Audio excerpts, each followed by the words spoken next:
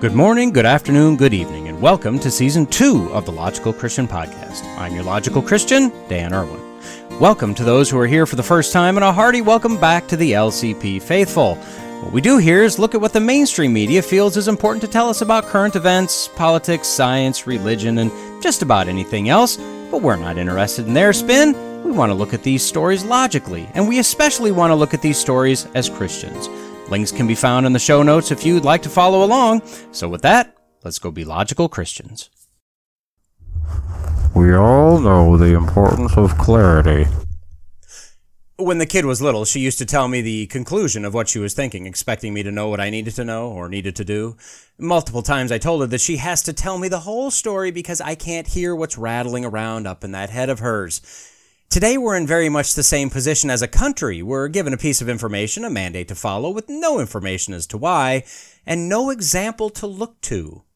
On today's episode, we'll be given very clear directives by those that clearly don't believe what they say. Then we'll go back in time to a point where clarity apparently mattered. And finally, after the bumper music, goal update number 16, as I'm clearly struggling with dropping podcast episodes lately. So shut your yap, just do as you're told, and get that flux capacitor fluxing because... Here we go. Sorry. Here we go. Remember when you were a kid playing tag with your group of fellow children, your chums, your pals? There was always that one kid that felt the rules were somewhat fluid. You know, you tag him and he says you didn't, but if he gets within 10 feet of you, he throws a hissy fit saying he got you. Or she agreed at the beginning where goal was, but then claimed she thought it was over here, not over there, when you tag her. If you don't remember that kid and you don't know what I'm talking about, I've potentially got some bad news for you. Now, we as humans crave consistency, we crave fairness and equality. Remember, not equity, equality. Just treat me the same as everyone else. Let me take advantage of that, or let me waste it. I love the game of baseball. Look, I know most of you don't. I'm sorry for your obvious issue. One of the things I enjoy is when the catcher is up to bat and the ump calls a strike when the ball was clearly not a strike, and the catcher looks back at him and says, "You better give my guy that spot too." See, we just want constancy.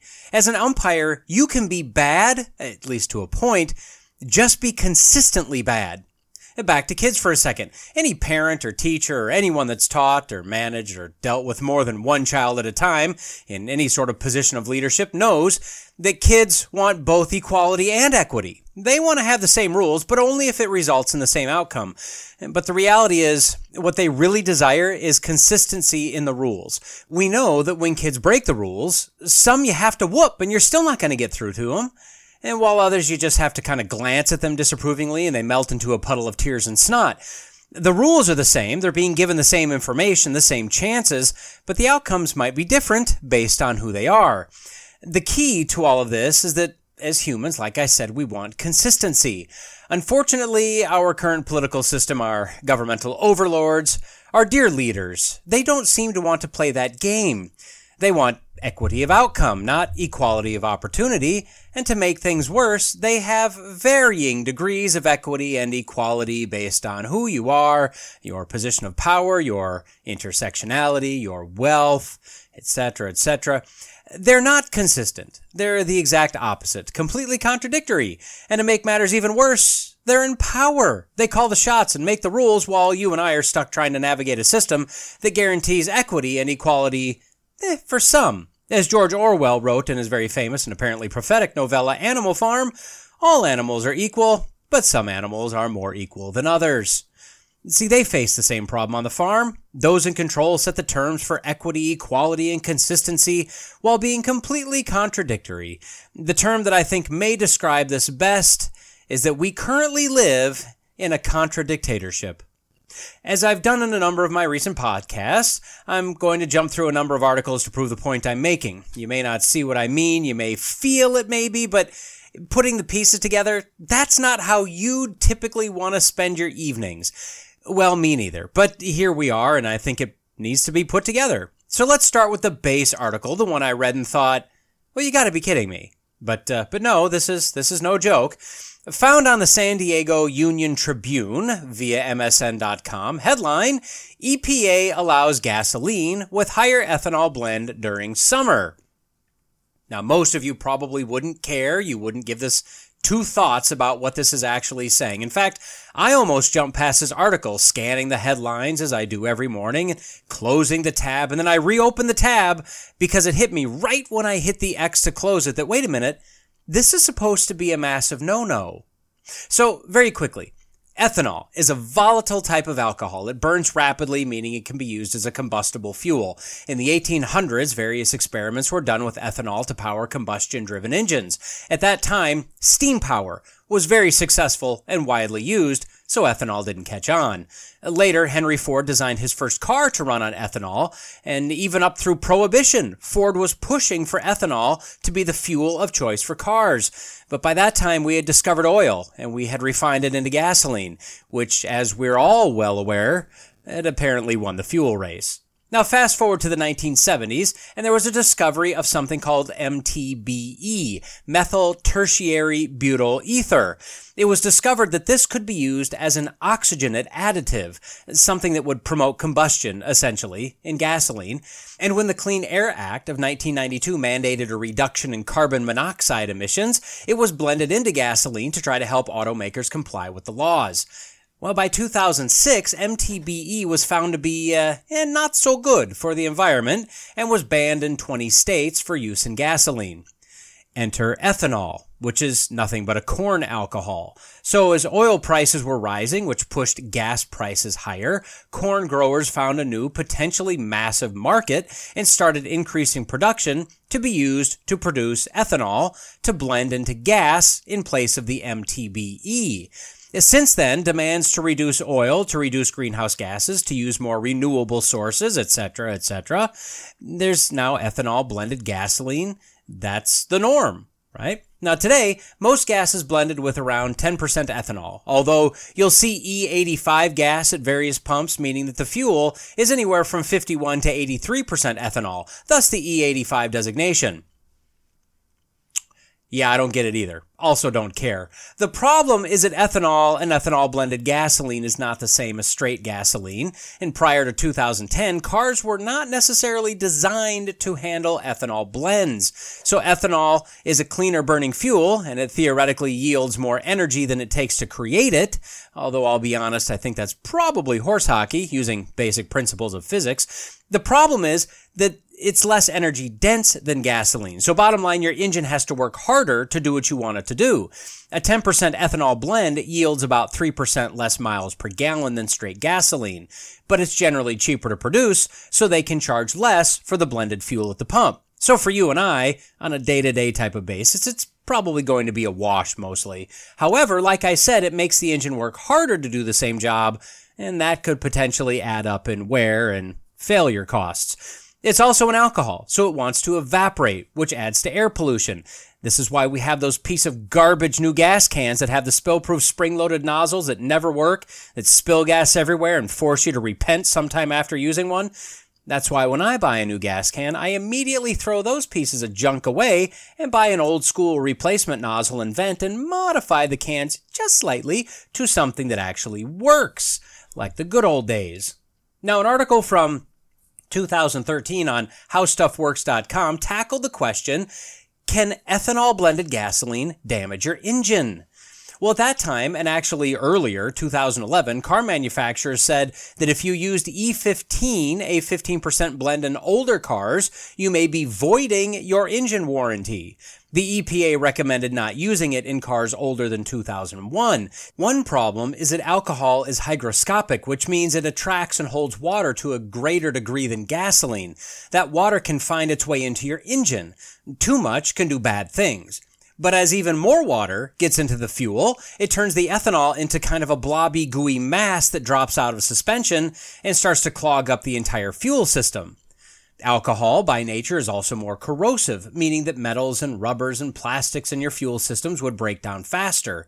Additionally, alcohol can raise the combustion temperature, meaning it's putting more wear due to heat on your internals, especially your exhaust valves, which can cause those to degrade and not seal properly over time. In 2013, the general consumer consensus was that ethanol-blended fuels were a bad idea, and various lawsuits were filed trying to stop or at least delay the transition. Now, fast forward to today, car engines are theoretically designed to burn the ethanol-blended fuel.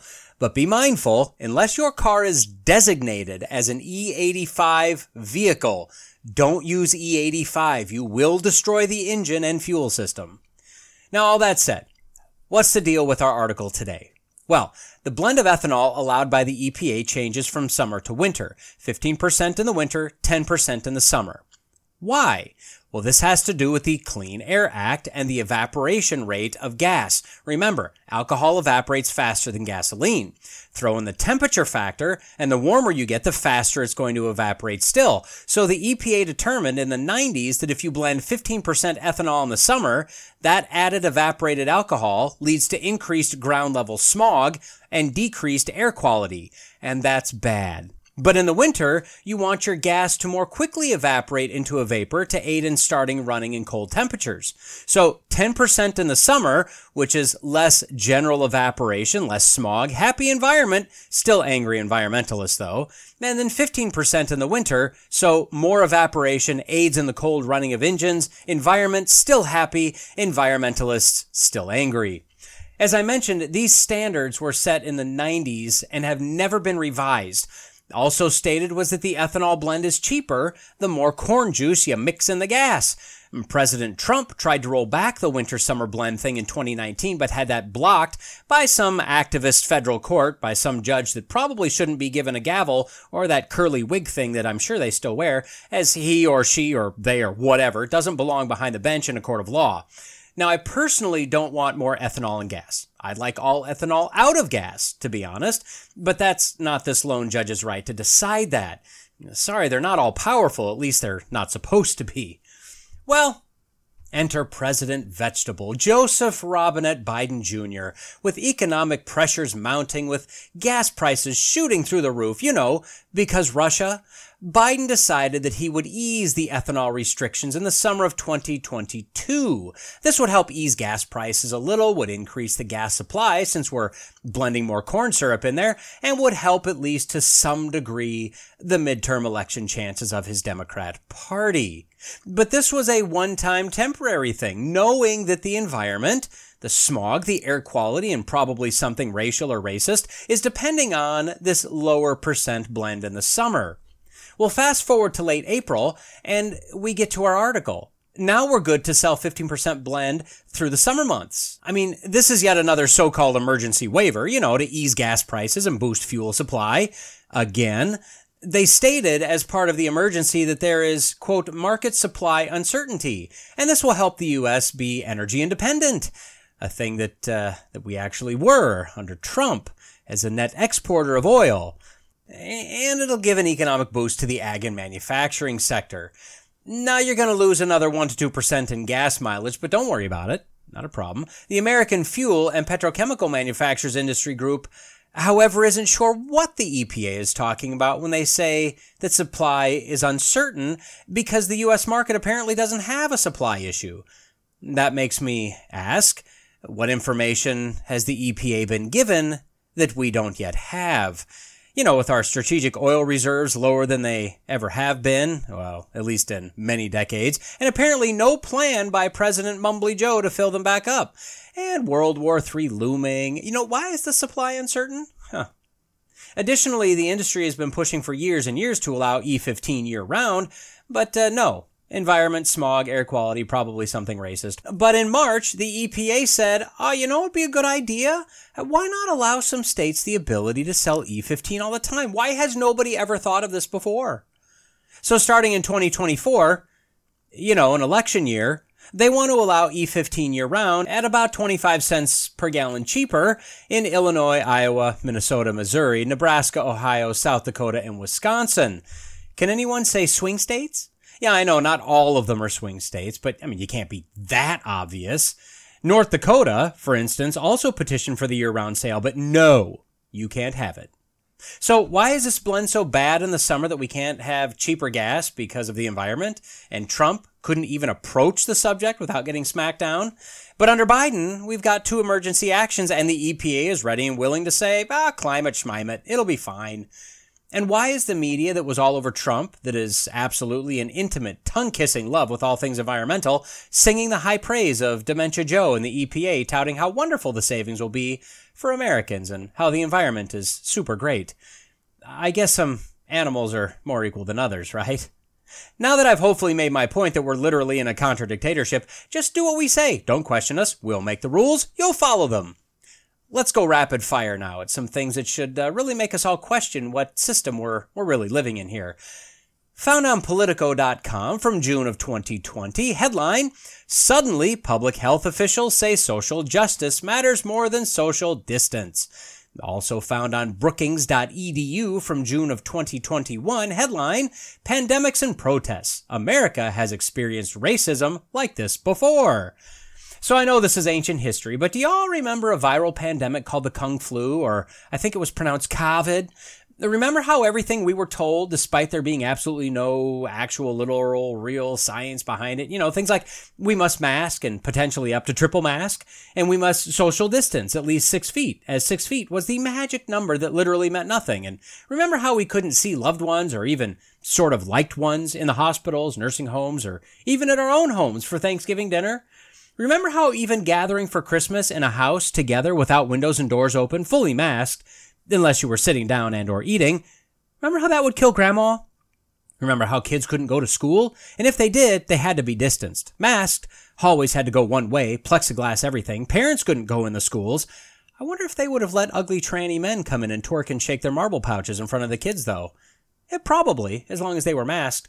Remember how in the second year of this idiocy, the Sturgis Bike Week organizers flew the tall finger at that lying idiot Fauci and held the rally anyway? And all the media said that everyone in the entire world was going to die because of it. And then we never heard anything about it again because literally nothing happened? Then remember how a repeat offending criminal was high on drugs doing criminal things and how he kept saying he couldn't breathe, which started when he was actually sitting upright in the back seat of the squad car, then continued as they wrestled him to the ground and used an approved policing technique to subdue large criminals like him. And the drugs he was high on killed him, but it was decided that it was white cop on black man crime rather than, the real story. Yeah, then the riots. And the questions were asked about the pandemic and the spread of COVID, and isn't it a bad idea to have large groups of people together with a virus out there with a 147% kill rate? Yeah. Quote, we should always evaluate the risks and benefits of efforts to control the virus, Jennifer Nuzzo, a Johns Hopkins epidemiologist, tweeted on Tuesday. In this moment, the public health risks of not protesting to demand an end to systemic racism greatly exceed the harms of the virus. Okay. Well, let's say it was Ebola. That was floating around. Let's say that was just out there, right? Would that statement hold true, or is Ebola more dangerous than systemic racism, which is literally not a thing? It's a made-up term that has no statistical backing at all. Quote, the injustice that's evident to everyone right now needs to be addressed. Abrar Karan, a Brigham and Women's Hospital physician, said, while I have voiced concerns that protests risk creating more outbreaks, the status quo wasn't going to stop #COVID-19 either. I don't even know what that means, to be honest with you. That's terrible. And remember how that same sentiment was echoed by media, by politicians, celebrities? Now, is it because the left doesn't care if the blacks die of a virus? Yeah, probably. They're expendable. That's what the leftists believe. Or was it because the pandemic wasn't so much a pandemic as it was an engineered, released, accidentally or not, it's up in the air, virus that turned out not being as potent as designed? Yeah, probably a little bit of that one too, right?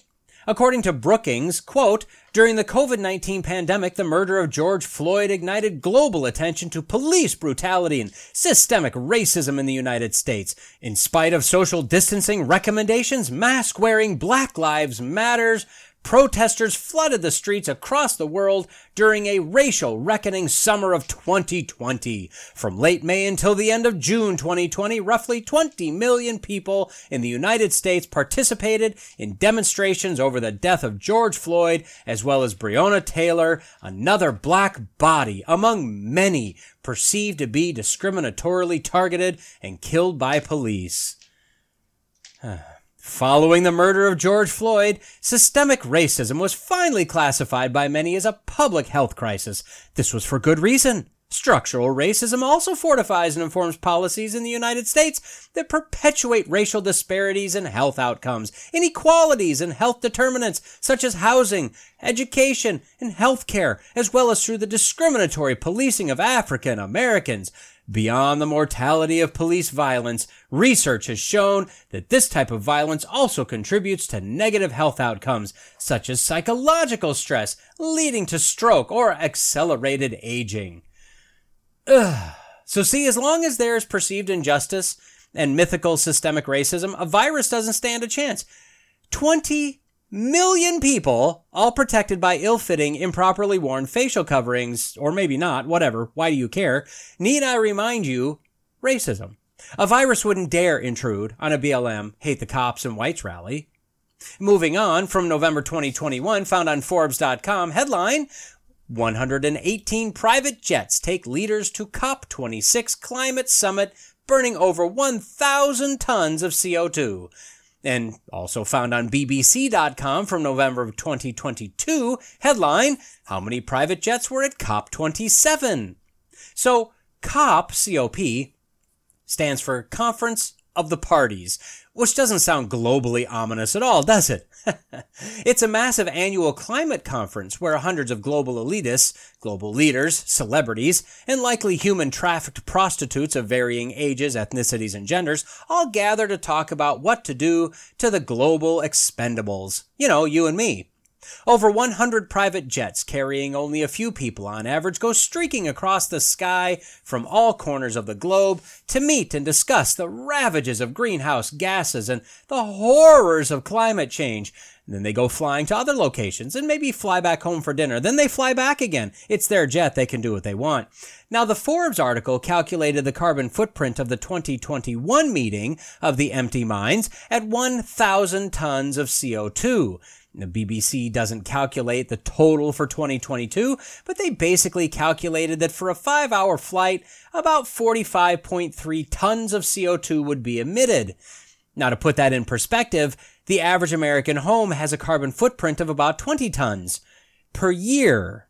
So a 5-hour flight is equivalent to 2 years of the average American home. But you and I are the problem. And we must purchase overpriced, practically useless electric vehicles that we can't park in the garage or charge when we're not watching it because of the fires. And we must get rid of gas stoves and gas water heaters and the children and yourself in order to save the planet for whatever's left. But remember, this is only for a small private jet. Some of these delegations have private Airbuses or Boeings. They can spew out much more. So you'll need to cut a bit deeper as well. But how dare you question these individuals? Quote, the Energy and Climate Intelligence Unit's international lead told BBC News that focusing on world leaders taking private jets to COP27 was missing the point. The emissions are negligible compared to the impact of decisions and commitments made at these summits, he said. If you want emissions to come down, you want leaders in the room and media, scientists, and stakeholders asking the important questions. I guess how dare we suggest they do this via Zoom or Microsoft Teams or, I don't know, FaceTime. I don't really care, the way that we all did things during COVID.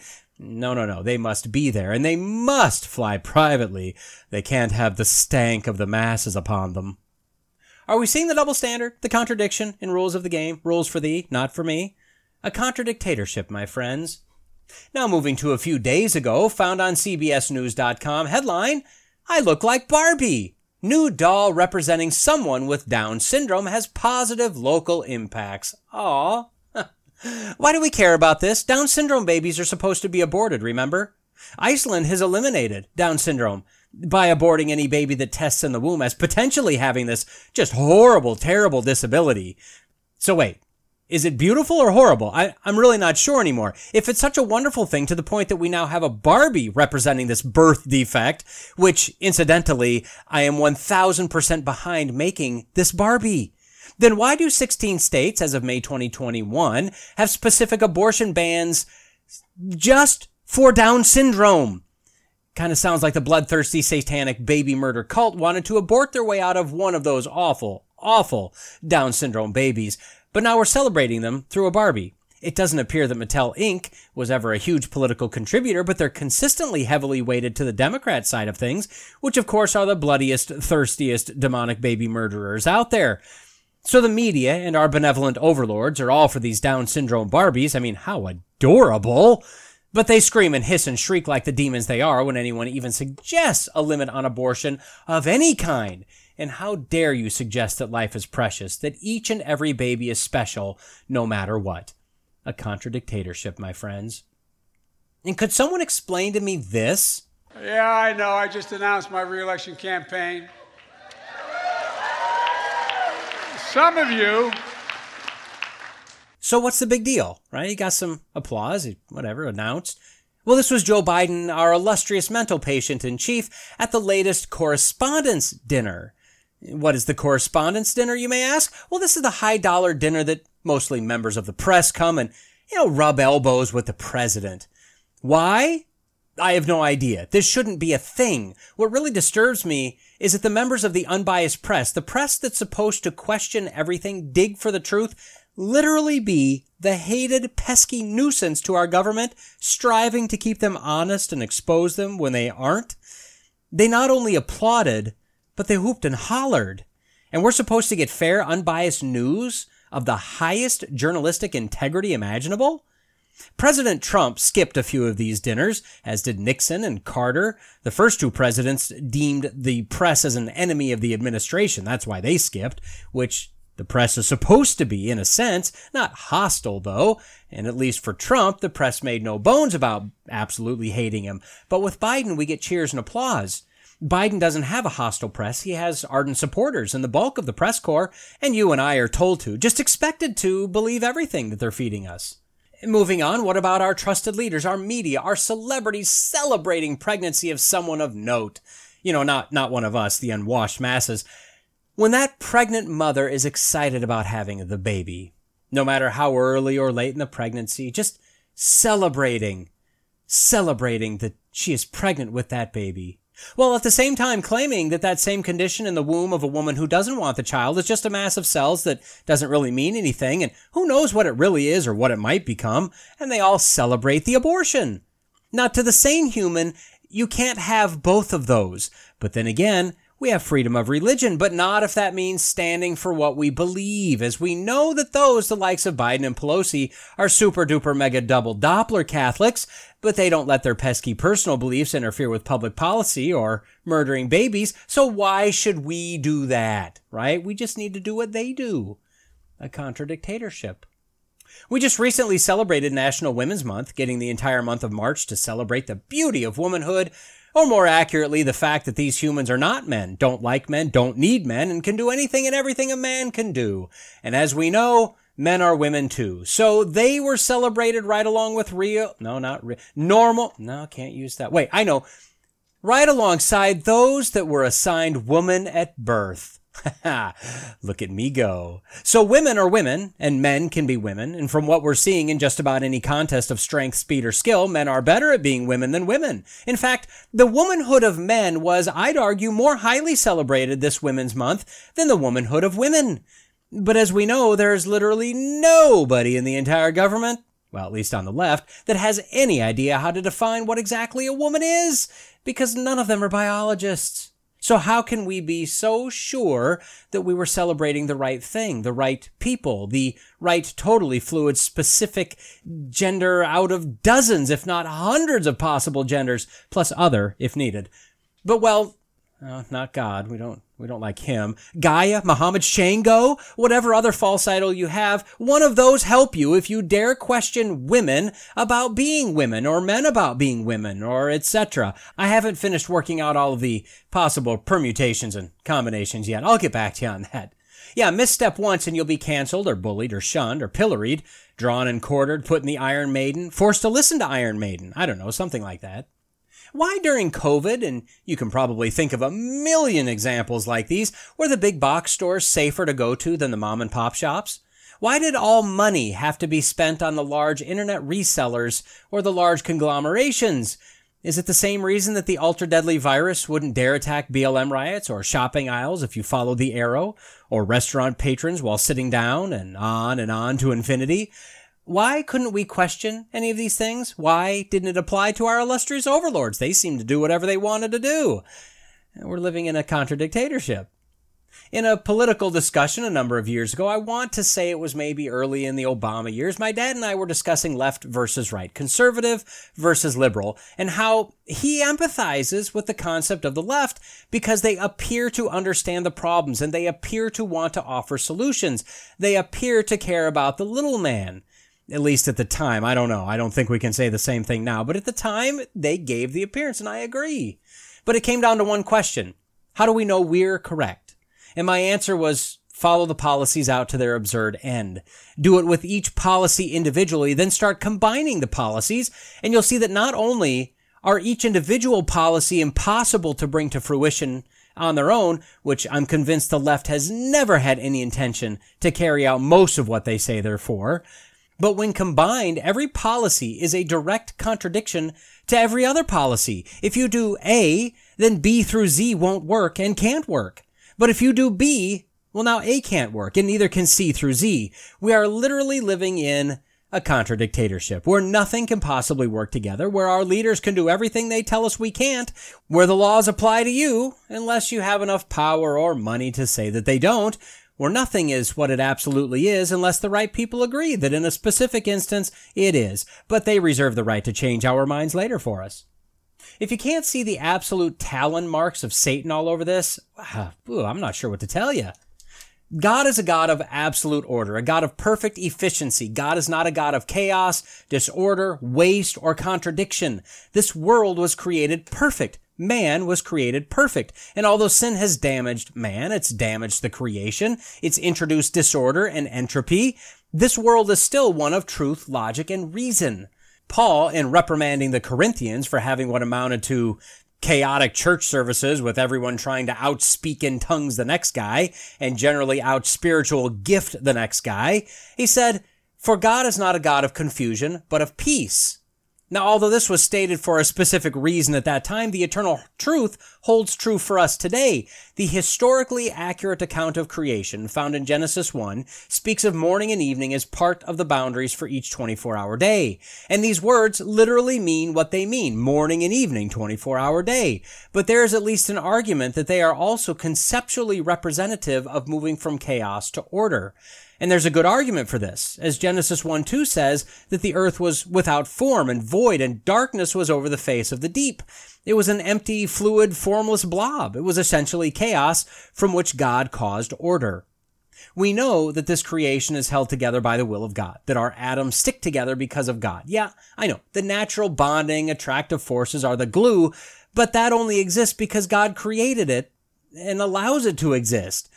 Gravity, the speed of light, the speed of sound, the orbits, the rotations, physics, the exact composition of the atmosphere, both in being able to breathe it and block the deadly harmful rays from the sun, all these things and so many more only exist because God set it up that way. Science only exists because God set it up that way. And that's it.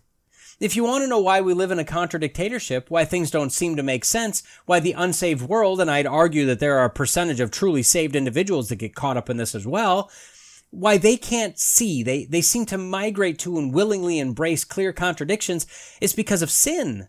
Because Satan has blinded eyes, because the mind has been compromised, because emotions, rather than logic and reason, are promoted and nurtured. Bottom line, the removal of, or the ignoring of, or the hostile dismissal of God from his own creation has resulted in man doing what they want, think how they want, act in whatever manner they see fit, and act in a manner that has lost connection with reality and truth.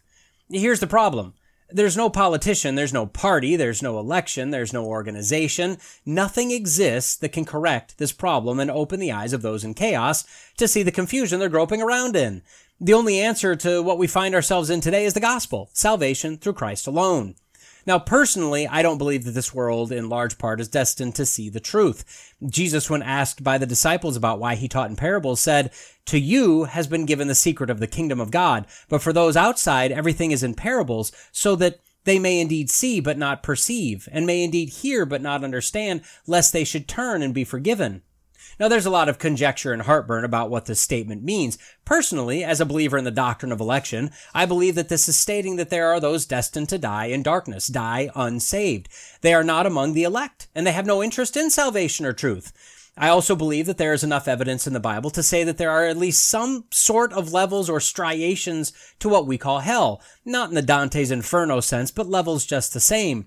And that blinding the eyes of those hostile toward God, toward the truth while on earth, is actually merciful for them in the final judgment.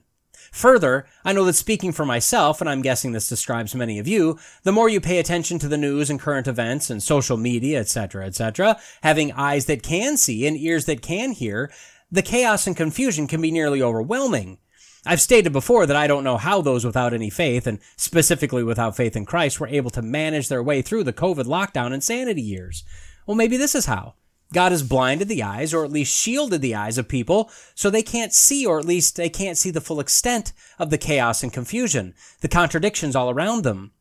Seeing what I'm able to see, knowing that I have a sovereign God that's literally in control of every single atom at all times, knowing that God uses sin sinlessly to bring about his plan and purpose, that God is working all things for his glory and the ultimate good of his children, knowing all that, yet seeing what I'm allowed to see, it's very easy to become overwhelmed.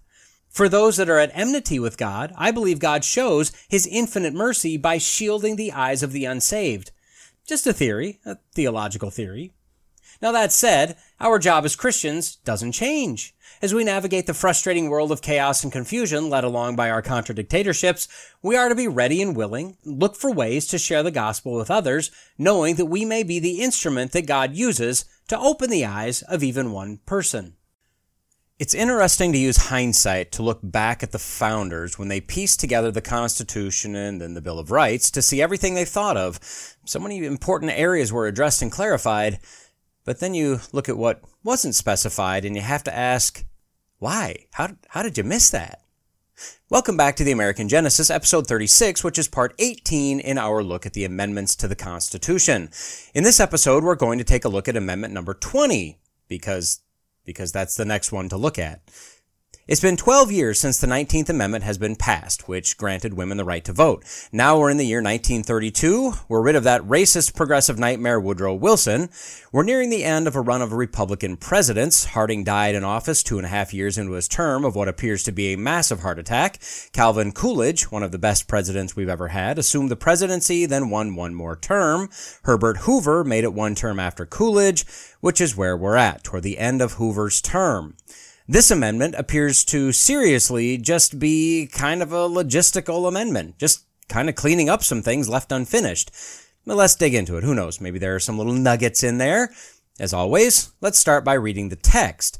This amendment is made up of 6 sections. I'll read them all, then we'll work our way through them. Section 1. The terms of the President and Vice President shall end at noon on the 20th day of January, and the terms of Senators and Representatives at noon on the 3rd day of January of the years in which such terms would have ended if this article had not been ratified, and the terms of their successors shall then begin. Section 2. The Congress shall assemble at least once in every year, and such meetings shall begin at noon on the 3rd day of January, unless they shall by law appoint a different day. Section 3. If at the time fixed for the beginning of the term of the President-elect shall have died, the Vice President-elect shall become President. If a president shall not have been chosen before the time fixed for the beginning of his term, or if the president-elect shall have failed to qualify, then the vice president-elect shall act as president until a president shall have qualified. And the Congress may by law provide for the case wherein neither a president-elect nor a vice president-elect shall have qualified, declaring who shall then act as president, or the manner in which one who is to act shall be selected, and such person shall act accordingly until a president or vice president shall have qualified. Section 4. The Congress may by law provide for the case of the death of any of the persons from whom the House of Representatives may choose a president whenever the right of choice shall have devolved upon them, and for the case of the death of any of the persons from whom the Senate may choose a vice president whenever the right of choice shall have devolved upon them. Section 5. Sections 1 and 2 shall take effect on the 15th day of October following the ratification of this article. And Section 6, this article shall be inoperative unless it shall have been ratified as an amendment to the Constitution by the legislatures of 3/4 of the several states within 7 years from the date of its submission. See what I mean? It looks like it's dates, it's logistics, it's procedure. It's nothing really that exciting, to be honest, but let's work our way through it, see what we can learn. Section 1 simply set the term start and end days for the President and Congress. This moved the term start date from March to January for the President and Congress, but since both the President and Congress really didn't start executing their duties until April, moving the term date to January removed a very awkward approximately 4-month lame duck period from the election to the start of the term. The Constitution left the entire election process kind of vague with regard to dates for choosing electors, the date or dates for the populace to vote, when the term ends and the next begins, etc. This section simply set the date closer to the election date so as to give some crossover time without having an excessive lag. This also tied into Section 2, which mandated that Congress met at least once per year, with that meeting starting at noon on January 3rd. Now, I find it amusing that even at this point, the mandate was to meet at least once per year. Now, I'm sure in the 1930s it wasn't an issue as much, but earlier in our history, those in Congress generally had a job, a career, a life outside of the public servant job they were elected to. So, to make sure they actually, did something, the Constitution, with further clarification in this amendment, said, come on, you guys, you have to talk to each other at least once. Section 2 also mandated that the Congress would commence that meeting on January 3rd, the same day their term began. If you look at how this worked before, if the Congress is mandated to meet once per year, but the next Congress didn't assemble until April, it's possible that the lame duck Congress could meet and fulfill the requirements, which could then allow the new Congress to avoid meeting for over a year. Now, these days, Congress wants to meet and do things, which usually means bad news for you and I, while taking as much vacation as possible. Somehow those two things work, and they are getting paid a relatively hefty sum in the process. None of this works out well for us. Congress meeting is generally bad for us. Congress not meeting, generally bad for us. Congress getting paid via our tax dollars is generally bad for us. Did you know that the congressional members starting in 1789 got a per diem only? $6. They got $6 per day, which is the same as $136 per day in 2023 dollars. The House works about 150 days per year. The Senate works about 165 days per year. Oh, how would you like that schedule, huh? So, using the larger figure, that would be a salary of $22,400 per year, per every year in 2023 dollars. Could you imagine any of the pretentious elitists in the House or Senate working for that today? In 1795, they got a huge boost to $7 per day, which would actually be $112 per day in 2023 dollars, so our current inflation actually lost them money. And then in 1855, they finally got an annual salary equating to $87,246 per year in 2023 dollars. Now today, or at least in 2022, their salary is $174,000 per year and has been since 2009. What's fun is that from 2009 to 2020, their salary lost 17% of its purchasing power because of inflation. The inflation that they created for all of us to have and to hold, to love and to cherish until it kills us. But in straight numbers, $174,000 per year would be a per diem of $1,054 per day, or an increase of over 10 times of what it started as. So when you look at all the wonderful things they've done for us over the years, don't you just love the fact that your tax dollars go to pay them a really large salary for working not quite half a year and really only 2/3 of the actual 5-day-a-week jobs that most people hold every year? Anyway, Section 2 forced the new Congress to meet at least once per year, starting the same day as their term commenced, so that way they'd earn their 2023 equivalent of $177,000 per year by meeting that time, by meeting that singular mandated time, at least. Moving to Section 3 before my brain explodes, this section deals with what happens if a president dies or isn't qualified during the transition period. So the key points are, first, the vice president-elect will assume the office of president at the start of the new term if the president-elect dies before assuming office. Second, the vice president-elect will temporarily assume the presidency at the start of the new term if either a president-elect has not been chosen, which could happen if the elector's deadlocked or if the election isn't certified, or if the president-elect fails to qualify by the start of the new term. Now, this one's highly unlikely, as this would be the country or the electors voting in someone that didn't meet the age requirement or residency requirement. Probably a handful of other things there, too. Very unlikely. And then last, the Congress has the power to disqualify both the presidential and vice presidential candidates, in which case they decide who should be acting president until a qualified president or vice president is selected. Now, I don't think that Section 3 has ever had to be used, and I'll be honest, that's a good thing, especially today. With as contentious and volatile as everything is, I just think this could be the spark that ignites the powder keg.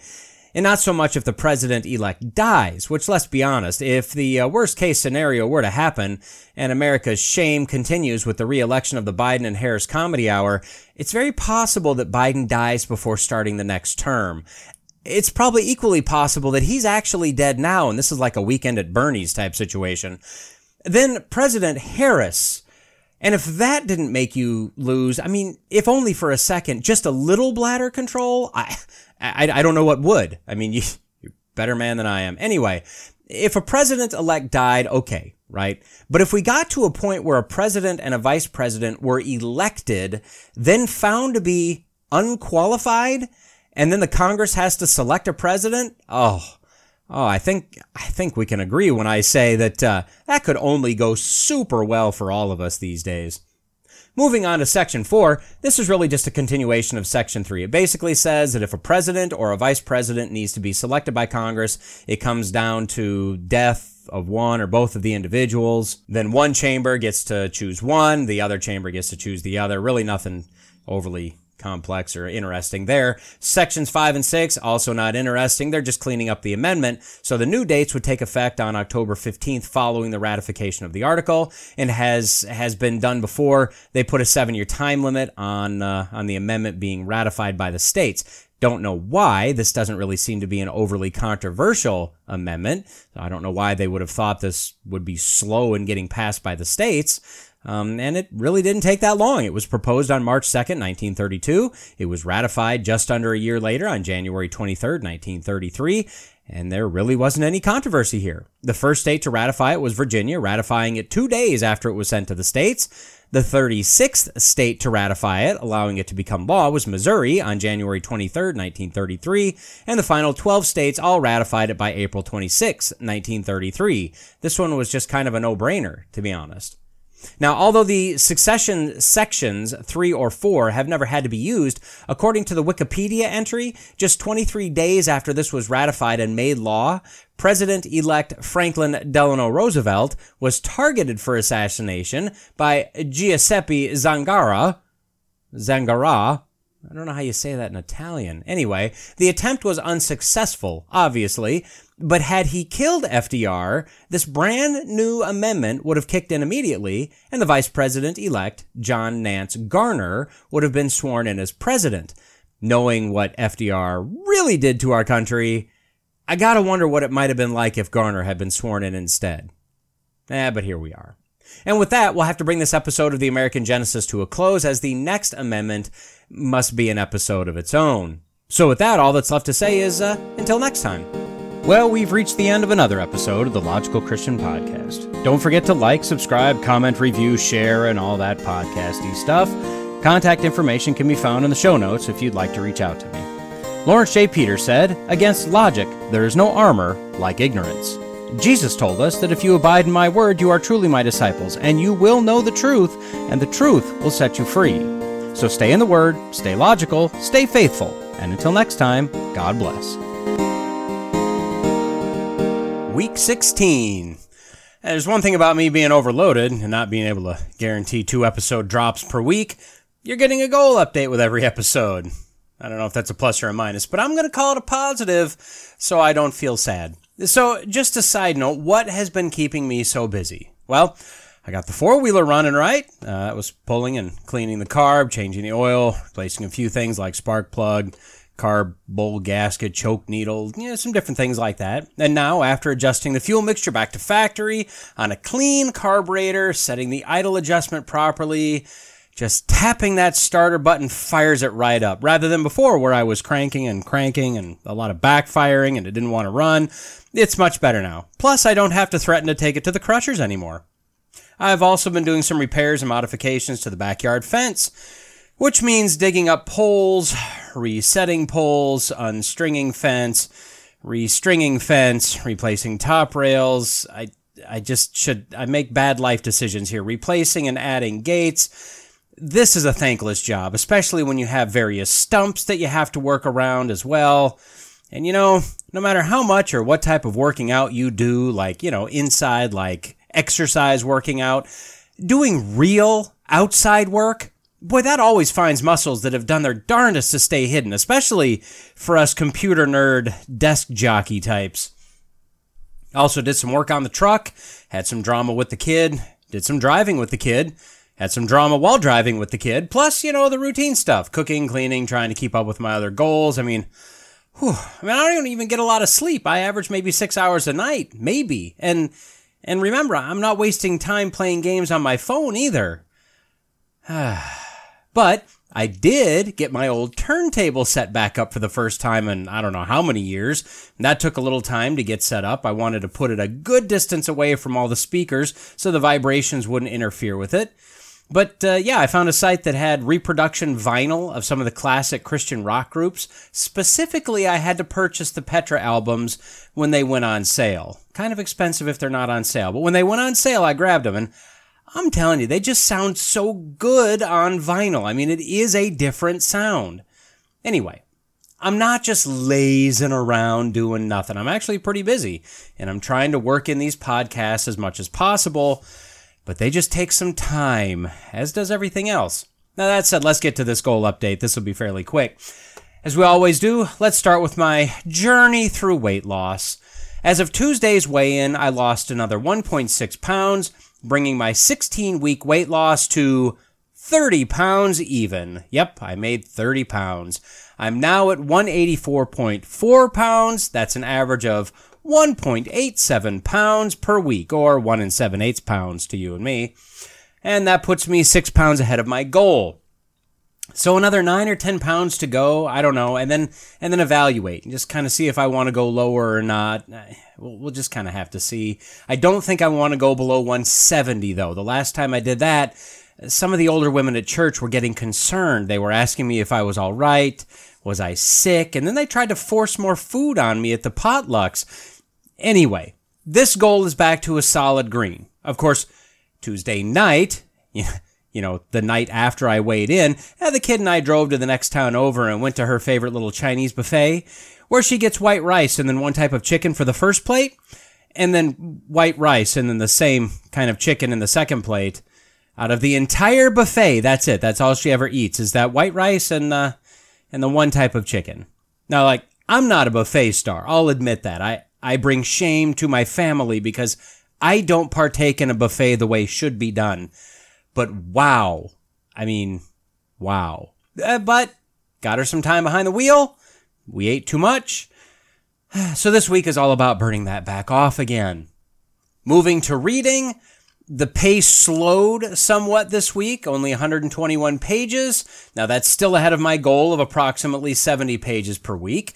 As we jumped into the next month and based how I do my calculations in my spreadsheet, that puts me at 187.5% of my goal pace, which for a true comparison, I was at 148.8% at the beginning of April. So moving along pretty nicely here, gaining a lot of ground. So total pages for the year is at 2,812, closing in on my goal of 3,600. So why did the pace slow a little bit last week? Well, a couple reasons. I mean, one reason is the same thing as I opened the update with. I mean, I've been busy, right? But the other reason is that the 2 books I'm working on, they're okay. They're definitely not as compelling as the others. But the way my mind works, unless a book is, just awful, I'll just slog my way through it. And so I'm getting there. And they're not terrible. I mean, they're good. They're just not great, at least not so far. And as always, I'll tell you about them when I finish. That said, this goal still stays a solid green. Now, the last 2 are kind of repetitious at this point.